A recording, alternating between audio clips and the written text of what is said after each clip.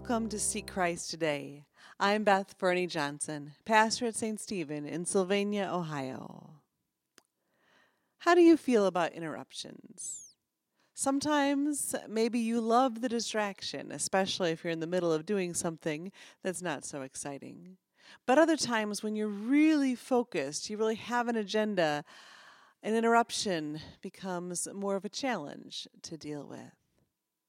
Well, in Mark, the 5th chapter, beginning with verse 21, we have two stories interwoven together about Jesus and what he does with interruptions.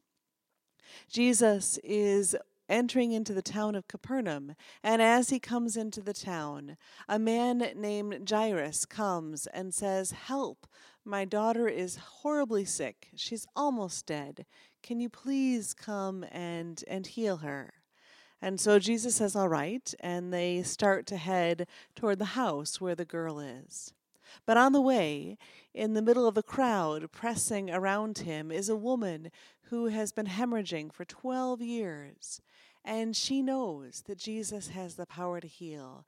And so she sneakily reaches out her hand and touches Jesus' robe, saying to herself, if only I can just touch him, that will be enough. That will provide healing. And she is. But Jesus notices what's happened and stops and asks and has a conversation with this woman. And he ends up saying to her in verse 34, "Daughter, your faith has made you well. Go in peace and be healed of your disease." But this interruption took so long that people come from the house and tell Jairus that his daughter has died in the meantime. And they tell Jesus, look, don't bother. Don't bother to come. There's nothing more you can do. The girl is dead.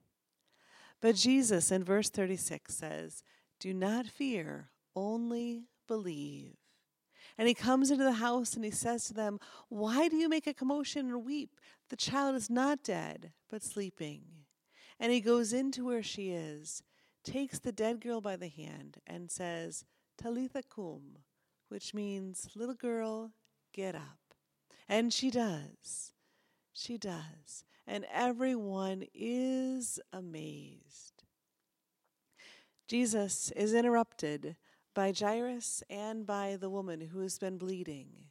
And he uses those two interruptions to do amazing work and to show the extent of God's love and to show that we don't need to be afraid to cross the boundaries. Because in Jewish society, dealing with blood and dealing with dead people were no-nos. They made you ritually unclean. And here Jesus says, we don't need to worry about that. We just need to provide healing and hope to the world. Some questions to ponder. Have you experienced interruptions as an opportunity to help others in the same way that Jesus did?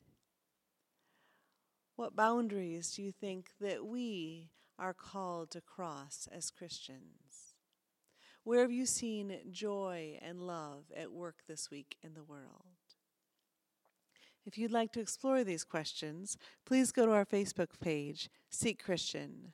I'd also invite you to visit a local church where you can build relationships that will continue to help you grow in faith. With you on the journey, as together we seek Christ. Please tune in again next week. Blessings.